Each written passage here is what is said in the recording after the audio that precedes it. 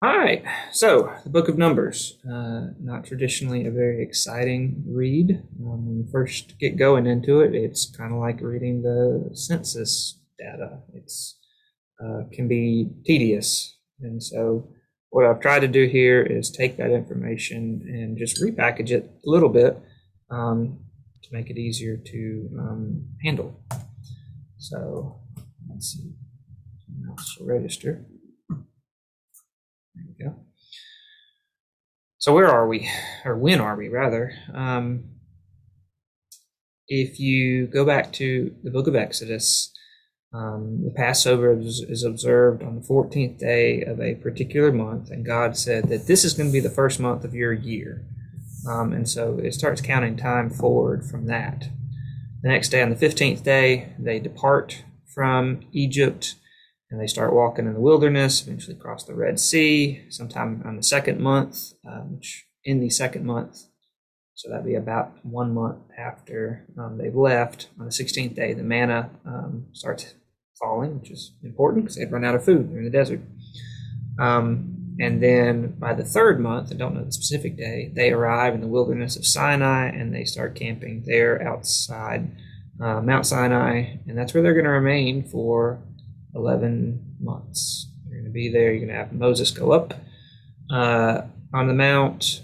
He'll come down, have the golden cow incident. He'll go back up another 40 days.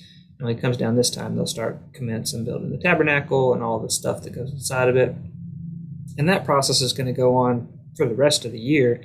And sometime at the end of the year, it's going to be completed. It's going to be inspected. Moses is going to determine everything they did was just right. And then he's instructed that on the first day of the first month of the new year, they're to have it all set up. And that's what happens in the book of Leviticus. You've got the tabernacle is now set up. You get the priests put into their role, consecrated. And on the eighth day, they begin to start their labors. And so, and they get a lot of instructions for how they're to do that. That's the book of Leviticus, the Levites, the rules, the law. And then you get to the book of Numbers, and it starts taking place in the second month of the second year. So we are 13 months almost since leaving Egypt. And it starts on the first day, and it says you need to take a census, take a head count. So that's where we are. So the first census is soldiers only. You got to be male, you got to be 20 years and up. In fitness, you got to be able to go to war. Who are you going to count? All the tribes except for Levi. Levi is excluded from the warring. They are dedicated to the Lord. They got a different job. So soldier head count. So I took this PowerPoint slide deck from a sales pitch PowerPoint, and so they had this little thing about meeting the leadership team. And so I said, well, that kind of works because in the first chapter of Numbers, God says these are going to be the 12 leaders of each of the warring tribes. And so I've highlighted 3 of them in different colors because they are going to be significant as the figureheads for a larger group. These are 12 are going to be divided into groups of 3 each. So a total of 4 camps. And so Reuben, Judah, Ephraim, and Dan will be the figurehead tribes referencing those larger groups. So that's significant because when you're reading, are we talking about an individual tribe or are we talking about a camp that includes the 3 tribes? So just hang on to that. The individual names, not so worried about. The only one who kind of would show up later is Nahshon. He was of Judah. His son, Salmon, would wind up marrying the harlot Rahab, remember her from Jericho, and they would have a boy whose name was Boaz. And he, as an old man, would marry Ruth. So this will give you the line down to Jesus through Nahshon. All right. So what's the results? Here they are. It takes a lot of text in chapter 1 to put all this out, but this is just reduced down to table form. This is how many soldiers there were in each camp. Had to be 20 years old, had to be male, had to be able to go to war. And so, how big of an army do they have? They have 600,000 fighting men. Okay? So you got a pretty large population. So this is the number that we use when we're extrapolating out, trying to figure out how big is this population of people out there in the wilderness. And so that's how you get the guesses of somewhere around 2 million, because you've got wives, and you've got children, you've got those that are too old to go to war, and those that are under 20. And so this is a big old group. So next you get the layout for the camp. God is going to tell them, you put the tabernacle in the middle. You're going to put a ring of the Levites around them, so nobody gets too close and does anything foolish that gets them killed. We've already seen 2 of the 5 original priests die at this point because they messed up. This would be Aaron's 2 sons, Hophni and Phinehas. That doesn't sound right. Anyway, 2 of the sons, I don't have their names off the tip of my tongue, but they burned strange fire before the Lord, and they were struck for it. They were killed. Nadab and Abihu, which are Hophni and Phinehas, or later in the time of Judges. So the Levites are on the inner ring surrounding the tabernacle, and then you got the courtyard around it, which is an additional protection for the tabernacle. And then you have on the outer ring, you've got starting in the east, which you've got described as the camp of Judah. So you got Issachar and Zebulun, and then Reuben, Simeon, Gad. That's described as the camp of Reuben. Ephraim, Manasseh, Benjamin. It's described as the camp of Ephraim, and then Dan, Asher, and Naphtali. Sometimes people will put these in just 3 straight rows, and 3 straight rows, and 3 straight rows, and 3 straight rows. Probably not. I mean, that would be leaving big gaps where an enemy could come right into the middle. But again, to find a patch of ground that's unencumbered and level for this large of people, it's probably going to be a little bit less organized than any picture would give you reason to believe. But there is order, and God's told them this is where you'll camp. You'll camp by the standards of your tribes, not just anywhere you want. And this would come into play later of why when it comes to moving day. All right. All right, so camp grouping. When you got the reference to Camp Reuben, that's 151,000. You've got the aggregate of those 3 amounts. It's 25% of the population of the soldiers. Judah, 186. Ephraim, 108. Dan, 157. So roughly you've got those camps into about a quarter each. Second instruction comes in Numbers chapter 3, where you need to take another head count of the Levites. Now, this one's different. This has not to do with warring. This is just their existence. And so if you're a month old and up and you're a male, no fitness requirement, but you're the tribe of Levi, we need a head count. And we'll lead the Levite leadership team. Over here we've got Moses.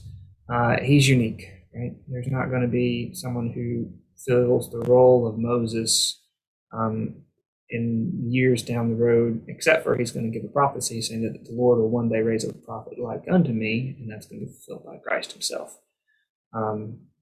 Joshua will have to replace Moses as being kind of the executive military leader, but that's not a line that will continue.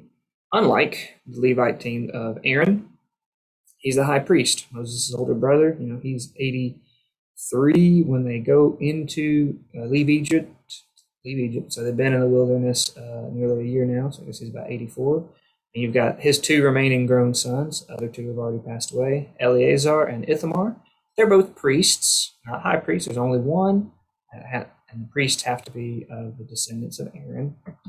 Eleazar is the chief of the Levites, so all of their cousins of the tribe of Levi are going to report to him in their job, and so he is going to be responsible for the operations of the sanctuary as it's stationary and doing its thing, as opposed to his brother Ithamar, who's responsible for the transportation of the structure of the tabernacle itself.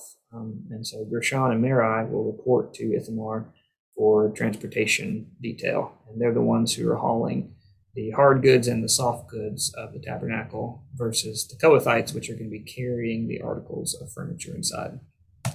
So you got your Levite head count. What are the results? Well, we got this many of Gershon, Kohath, and Merari. What are those names? Those are Levi's 3 sons. They're obviously long dead, but these are their descendants, and now they're grouped by their family. And so you've got a grand total designated as 22,000. That's the number given specifically in 339 of Numbers. If you add those figures up, it's 22,300. What the difference is there, I don't know. But God's using the number of 22,000 for a count later, and so that's the one we're going to run with. Getting additional information on how the Levites are going to be laid out in the inner camp. Starting on the east side, you've got the priests, and you've got Kohath, Gershon, and Merari. Right? So that's going to be the order of operations for who's forming that inner ring. And it's not just your own choice, but you camp where God said to. Transportation, tabernacle assignments. All right, so the tribe of Kohath, they are going to be responsible for all the stuff inside the tabernacle. The ark, the table, the candle, the altars, the bronze altar, the vessels, all the stuff. But the kicker is they got to carry it on their shoulders. None of it can go by cart. Whereas Gershon and Merari, the other two families of Levi, they're going to be responsible, Gershon, for what I'll describe as textiles, the soft goods, the curtains, the skins, the hangings, the cords. They can be put into wagons, and then the framing, the boards and bars and sockets and pillars and pins, a lot of really heavy stuff. That's going to be responsibility being carried and set up by Merari. In Numbers chapters 3 and 10, it gives us the marching orders. The pillar of fire will, cloud, depending on which time of day it is, will ascend up off the tabernacle and let them know it's time to go. First group to leave will be the camp Judah, and that'll be all 3 of those tribes, followed by Ithamar, the priest, who's going to be leading the 2 tribes, Gershon and Merari, who are going to have the textiles and framing of the tabernacle. It's going to be broken down and then moving behind the first 3 tribes. And then the second camp of Reuben's going to go. And then the Kohathites are going to start walking, carrying the stuff, ark and bronze altar and all that. And the idea is that by the time that they all stop and the tabernacle instruments are walked to the new camping site, the tabernacle will be up and installed, and these things can just go into them immediately. And behind them, there are going to be 6 more tribes, Camp Ephraim, Camp Dan. Right. You've got instructions to take a 3rd census. That is a count of all the firstborn males, all the tribes, 1 month old and up. Turns out there's 22,273. Now, going back to Egypt, when God spared all the firstborns of Egypt and killed all the firstborn of Egyptians, he declared that the firstborns belonged to him. But rather than taking possession of the firstborn from each of the tribes, he says, I'm going to take the tribe of Levi to be mine. And so there's going to be a swap. But there's a shortfall. You got 273 for which there's not accounted for. And so God says, there's going to be a price paid to redeem those, which is 5 shekels per person, which translates to 1,365 shekels, and those funds will be delivered to the priests. And I know I'm going fast. I'm trying to get to the new material. All right. In Numbers chapter 4, the priests get their packing instructions. The Kohathites, who are responsible for carrying this stuff, cannot handle them. Can't just come in and mess with them. These are described as being holy things, and only the priest could work with them, and so they had to be prepared a certain way. And so for the ark, they would take down the veil that separated the 2 sections of the tabernacle. They'd fold it and lay that on the ark first, and then they'd lay a layer of badger skin, and then on top of that there'd be a blue cloth. The showbread table, you'd have a layer of blue cloth, and then the showbread and the dishes and spoons and all the stuff, and then a layer of scarlet cloth, and then a layer of badger skin. The candlestick, which is different from the ark and the table because it has staves to carry them, doesn't have a staves, and so it'd just have to be laid down, and they said to put it on a board. So the board with the snuffers and the lamps, all the stuff that went with the candlestick would go on that board, covered by a blue cloth, covered by a badger skin. A small golden altar where you burned incense, blue cloth, badger skin, and all the stuff that went with it is going on a separate board with blue cloth and badger skin. And so that's the layering for the priest. They had to do that. And then once it was properly covered, then the Kohathites could come in and pick it up. And so you'd have, this is what the ark would look like. All you'd see is the blue cloth and then carrying the staves. The staves were covered in gold. Table, badger skin, and clip art with some badger skin and overlaid it. And so candlestick, totem on the board, golden altar, instruments. So those are all the things that are inside the tabernacle. Outside, you got the big bronze altar. It's big, but it's still the portable version. When Solomon builds his temple, it is much, much, much larger. So the bronze altar, so you'd have a layer of purple cloth, and then you'd have the altar tools, and then on top of that, you'd have the layer of badger skin. And then after that, they would come and tote it away. Census number 4. Now, you've got to get a head count of those Levites who are of the appropriate working age, and that age is designated being between 30 and 50 years old. Got to be male, and fitness, it's not explicitly said, but it's implied. You have to be able to serve. If you are responsible for taking down the tabernacle and putting it up and hauling it through the desert, you got to be able to work and do the job. And so this is the age of those who are eligible. The results, we got about 8,500 total men from the 3 different families, which represents 38% of the Levite men's population. The rest are either too old or too young, maybe not able to serve. All right. Numbers chapter 5 deals with the removal of all the unclean. The book of Leviticus defined what it meant to be unclean. If you'd handled a dead body, if you've got some physical issue, diarrhea, constipation, if you have leprosy, there's a whole lot of different things that can make you unclean. And the idea is that the camp is supposed to be a place where only those who are clean exist under the law. And so if you're not clean for a time, you've got to go out to this outside area. Now, whether it specifically was one camp, probably not.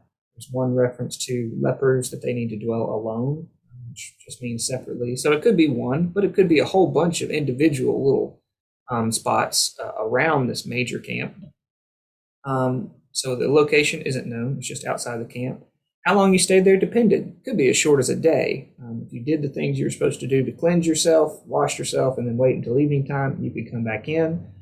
But if you've got leprosy, something that's perpetually unclean, then you could be there for the rest of your life. So again, removal. So the instructions to do that were in Leviticus. Numbers 5 is the actual doing of it. They're now separating themselves. And then you've also got 3 different ideas repeated in Numbers 5. Well, first is repeated. It's a concept of restitution, that when somebody trespasses against somebody else and you cause damage, you have to pay back 100% of the damages, plus an additional 20%, kind of like a fine or penalty, and then a ram of atonement as a trespass offering. And you can see Leviticus 6 for all the details on that. You've got a recitation that the holy things belong to the Lord, and the Levitical law will define what holy things are, but they're pieces of offerings that are waved or heaved and that will specifically belong to the priest. And then finally, you have kind of the strange, in our estimation, trial of jealousy, which is how it's been referred to. Basically, a man has suspicion that his spouse has been unfaithful, but he doesn't have witnesses. And under the law, you can't, one, adultery is a death penalty offense for both parties. If you have someone who's caught in the act of adultery, both individuals are put to death. That's the law. But you have to have witnesses. No one can be put to death without 2 or 3 witnesses. And so in this scenario, you have no witnesses, and you also don't have a pregnancy. Like Bathsheba and Uriah, David took Bathsheba while Uriah was away at war, and Uriah didn't go back to his home. There's no way he could have been the father. And so there, even though you don't have a witness, you knew that somebody impregnated her other than the husband. And so that's not that scenario. This is just the husband is suspicious. And so this is a method to either prove her guilt or her innocence. Husband could just be going overboard. And so it's a way to prove a negative. And so the idea is that she'd be brought to the priest. She'd have to drink some water that's been mixed with dirt from the floor of the tabernacle. Nothing particularly special about those 2 things, other than the fact that the priest is saying that there's a curse over this water, and he says this particular curse. So basically, if she's telling the truth, nothing happens, and if she has been unfaithful, that she would bear that sin, and the consequence would be evident in her body with a belly swelling and thigh being rotten. So that's the end of Numbers chapter 5. Number 6 deals with the law of Nazarites. Probably think about Samson. He was one who was designated as being a Nazarene for his life. That's kind of the unusual scenario. To be a Nazarite just means to separate. One's dedicating themselves to God for a time. The duration varies. It's set by the individual themselves, generally. Again, Samson's was set by an angel before he was born. But what that meant was you had to completely abstain from any intoxicating drink. You had to abstain from any food or drink produced from grapes or grapevines. So no grapes, no raisins, no wine, no grape juice. Can't even eat the husks or the vine itself. It was all apart during the period where you're separate. You also couldn't cut your hair. And the reason for that was it would be used as part of the end ceremony when it was over. And you couldn't have any contact with dead bodies. The idea is that you're staying completely holy during this thing. And there wasn't even an exception for close family members. If you had accidental contact with a dead body, right, which made you unclean, then that would void out the period of your separation. Basically, you don't get credit for the time served if you don't fulfill it all the way perfectly. And then you've got the offering from the tribal leaders, those 12 that we pointed out. They are going to give a total of 6 wagons. 4 are going to go to the Levitical tribe of Merari for hauling the framing. And then 2 are going to go to Gershon for hauling the soft goods. It's probably based on weight and volume, but Moses allocates those. And each tribe gives 1 ox, and 2 tribes together give 1 wagon each. At the dedication of the altar, each of the tribal leaders are going to give this total offering. So you got a silver charger, a silver bowl, a golden spoon. Inside the charger and bowl are going to be flour mixed with oil as a meat offering, and the spoon's going to be full of incense. And then you've got 3 burnt offerings: a young bull, a ram, a lamb, and then a sin offering as a kid of the goat. And then for peace offerings, you got 2 oxen, 5 rams, 5 goats, and 5 lambs. And they did that 12 days in a row, 1 for each tribe, when they were first dedicating the altar. It's been built, they're dedicating, it's getting going, the process. And so at the end of Numbers chapter 7, you get a final tally of all that was given: the 12 bowls, the 12 spoons, the 12 chargers, the 12 bulls, 12 rams, 12 lambs, 12 kids of goats, 24 oxen, 60 rams, 60 goats, 60 lambs. So these 2 slides boil it down quickly in what takes 89 verses. And so the only thing I didn't include on there is who gave each day, but it was going by the order of the tribes. When you get to Numbers chapter 9, you're actually going to jump back 30 days to the first month of the year, because it's going to say that the Passover was observed, which makes sense. 14th day of the first month, that's when it's going to be observed every year. But what arises is that there are some men who were unclean that particular day, and they weren't able to observe it. And they were on grave detail. You've got a huge amount of people. And so whoever had to bury bodies or deal with the dead that day weren't clean, and said, what about us? We want to observe it, but we couldn't. We're unclean. And so God designates that the 14th day of the second month is going to be an alternative Passover. So if someone just cannot, because they're unclean or they're on a long journey, they couldn't make it back to observe it, that he gives an alternative day. And then finally, this is the last thing we talked about last week before we get to new material, is that you've got this large body of people. How are you going to have organization for moving them? Well, God tells them, you make 2 silver trumpets, make them all out of one piece. And here's what it's going to be. You're going to have 2 calls. One is blowing alarm. What exactly that is, whether that's pitch or volume or duration, whatever it is, they knew what alarm was. And then you have another call that's a non-alarm.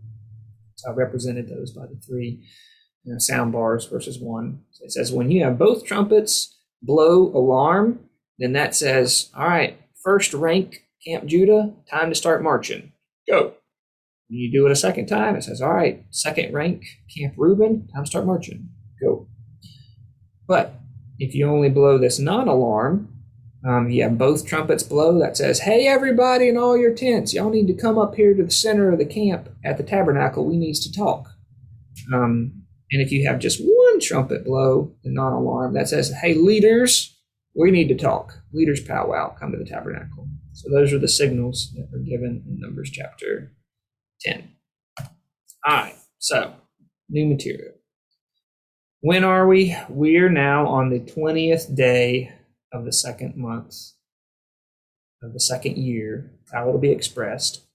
And how much time has passed? We are now 1 month and 5 days since they've left Egypt. Not 1 month, 1 year, and 1 month and 5 days since they've left Egypt. They have been at Sinai since the third month, and so you've got about 11 months of stationary. It's time to move. Moving day. All right, so you got the two trumpets blowing. All right, and then there's your order of moving. Okay. So, where are we? We've been at Mount Sinai for 11 months.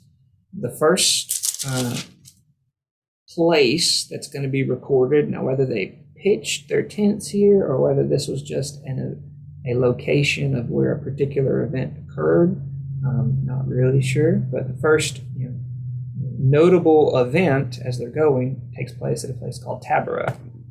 Right, so we're marching, get to Taberah, and Taberah means burning. This is not a pleasant theme. So what happened was that the people were complaining. That word complaining means to mourn, to find fault. And so what happened is the Lord heard it, and it displeased him, and his anger was kindled, and he sent fire among them. It says he consumed them that were in the uttermost parts of the camp. So those that are on the fringe, the farthest from the tabernacle, are the ones who were destroyed by fire. And so Moses called the name of the place Burning. So if you think about road trips, when you don't know necessarily the places or the little things you stopped, you can remember them for the events that occurred. That's why you've got the name here. So Taberah, you've got the burning. So it starts with the people complaining. Not exactly sure what they complained about, but we have a context clue from the next event that says it may be about the food. All right, so they were destroyed by fire. So from there, we go on to Kibroth Hattaavah. Big name, right? What goes on there? The quails. There's some complaining. The Lord sends quails. But there's also death. There's plagues that come. And so Kibroth Hattaavah, I'm obviously not speaking Hebrew perfectly, that translates to graves of the lusters. So they were lusting for something. They were lusting for food, because all they've had since the second month of the last year, almost a year's worth of time, has been the manna. Now they're in the desert. They're not starving, but they are eating, a meal that they can grind and bake into cakes for their daily bread. Gives us their daily bread, and they haven't had anything else for a year. So what happens? It says the mixed multitude lusted. So this was not just Israelites that were traveling. There were some folks who had married among the Egyptians, and some of the Egyptians came with them, or their descendants. And so you've got those who were with them, but they were, of different races from just Israel. They were lusting for particular foods. They were fervently desiring it. And what happened is that the people themselves, it says, wept again. And they were desiring different foods. And they began to say, who's going to give us flesh to eat? We want some meat. We remember what we had in Egypt, which we ate freely. Cucumbers and melons and leeks and onions and garlic. And now our soul is dried away, and there is nothing at all besides this manna before our eyes. So they were really unhappy with what God was providing for them, and they wanted a variety. They wanted different stuff. They wanted the things that they had back in Egypt. Now, they're forgetting that they were slaves in Egypt. Their bondage was hard, and they'd been crying unto the Lord for deliverance from their affliction. And now, after being gone about a year, and him providing them food every day, they are upset because they don't have the same choices. So what happens? Moses gets upset. People are complaining. Moses complains. He was so displeased. He goes and whines to the Lord. He says, why have you afflicted me with these people? What have I done that I haven't found favor in your sight? Did I birth these people? Am I their father that I should carry them like a father carries a nursing child? Where am I going to find flesh? Where am I going to find meat to feed all these people? I can't bear these people. It's too heavy for me to bear. Now, and the emphasis on that is it's too heavy for me to bear alone. If you're going to deal with me like this, God, just kill me. I pray thee out of hand. If I found any favor in your sight, just let me not see my wretchedness. So Moses is very upset. It's not a wise thing to ask the Lord to kill you in any respect. But he's also talking in terms of him bearing it alone. He's not bearing the people. God's bearing them. So Moses is told, you gather unto the tabernacle 70 elders, people that are elders among the people, officers, bring them that they may stand there with me. And he says, I'm going to take some of the spirit that's upon you. The Lord had put the Holy Spirit upon Moses in a very special way.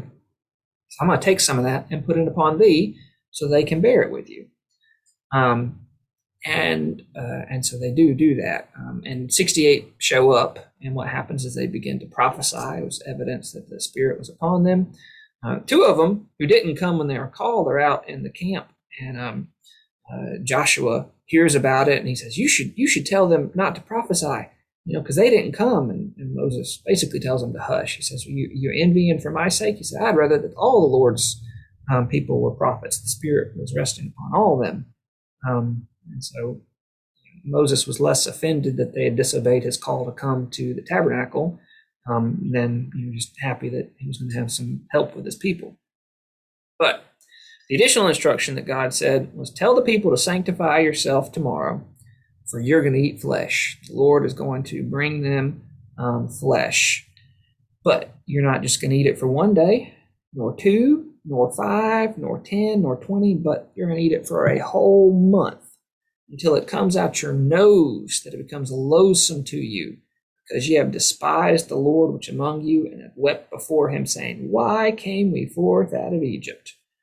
Now Moses, being the literalist, says, Lord, if we killed all of our cattle, we couldn't feed this many people for a month.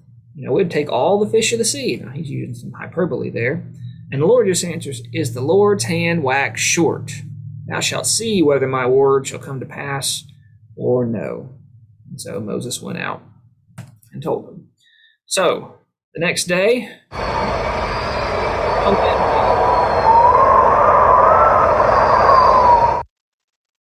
the Lord sent a wind and brought quails, it says, from the sea, and let them fall by the camp, as it were a day's journey on this side and on that side, round about the camp, and it were 2 cubits high about the face of the earth. Okay, so let's talk quails. You got the camp, you got a big old population of people, 600,000 soldiers, plus their wives and children and cattle, plus outside that you got the unclean folks. You have got a day's journey worth of quail in all directions, all right?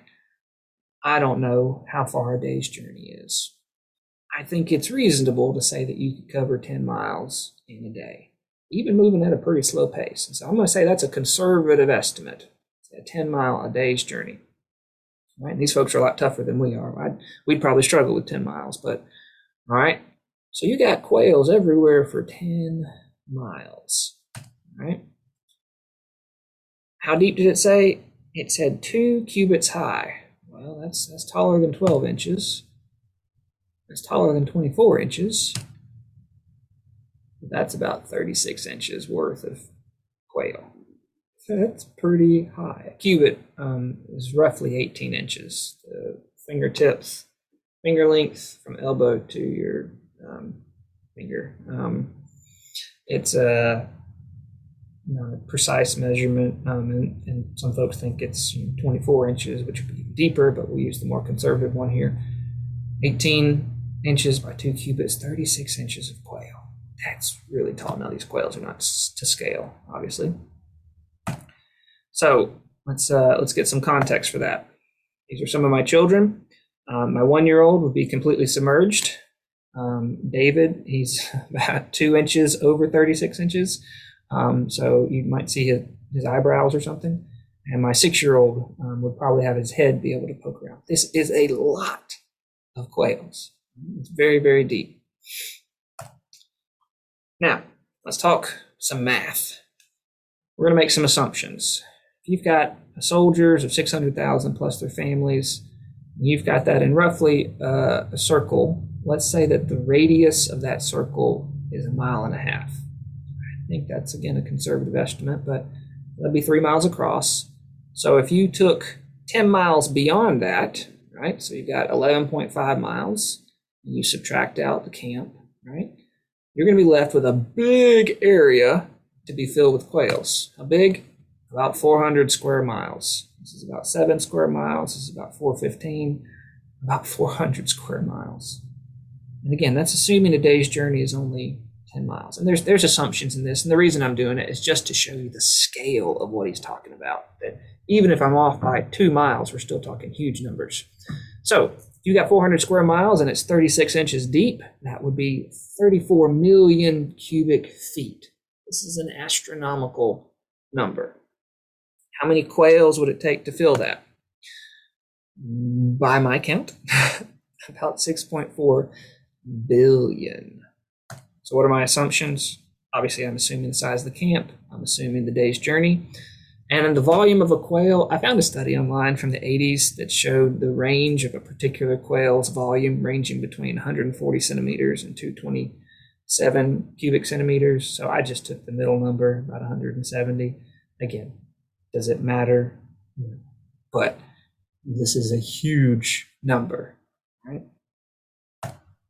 So if you were in my hometown, Tifton, and you knew where these things were, the folks at church tonight will understand, the whole downtown is covered by that 1.5 mile radius circle.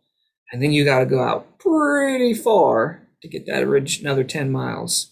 That may not resonate with y'all, but I'll pull one up for a regional. How about Atlanta? This circle is 1.5 mile radius, so that would represent the size of the camp.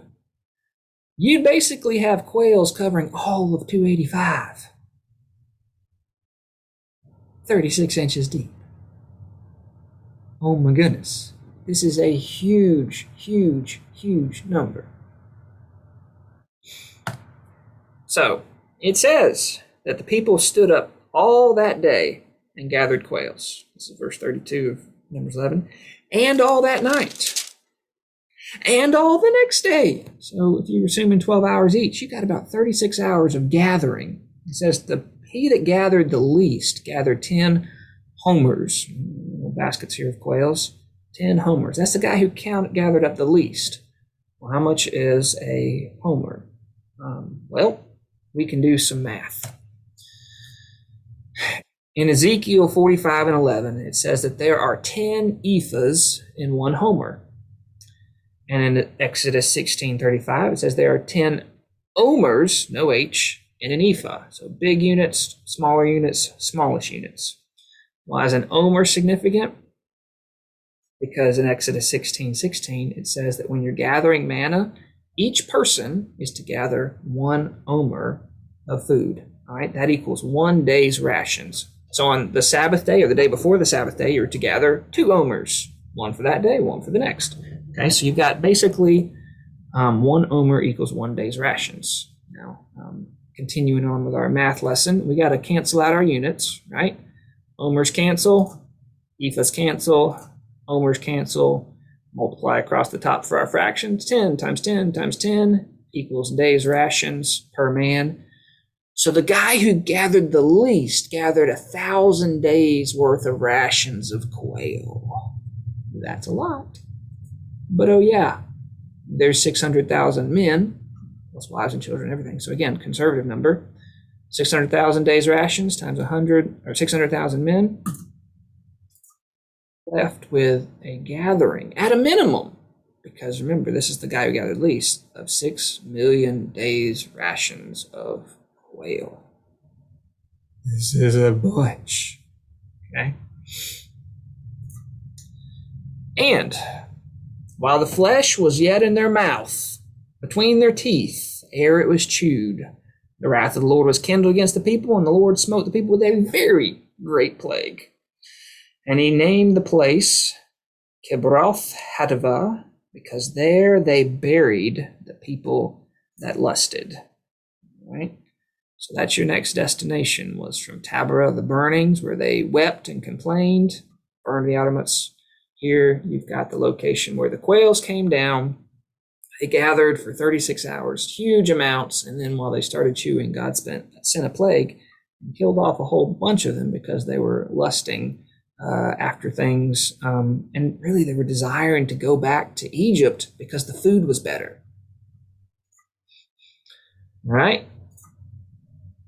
So, stop 1, stop 2, stop 3, we get to Hazeroth.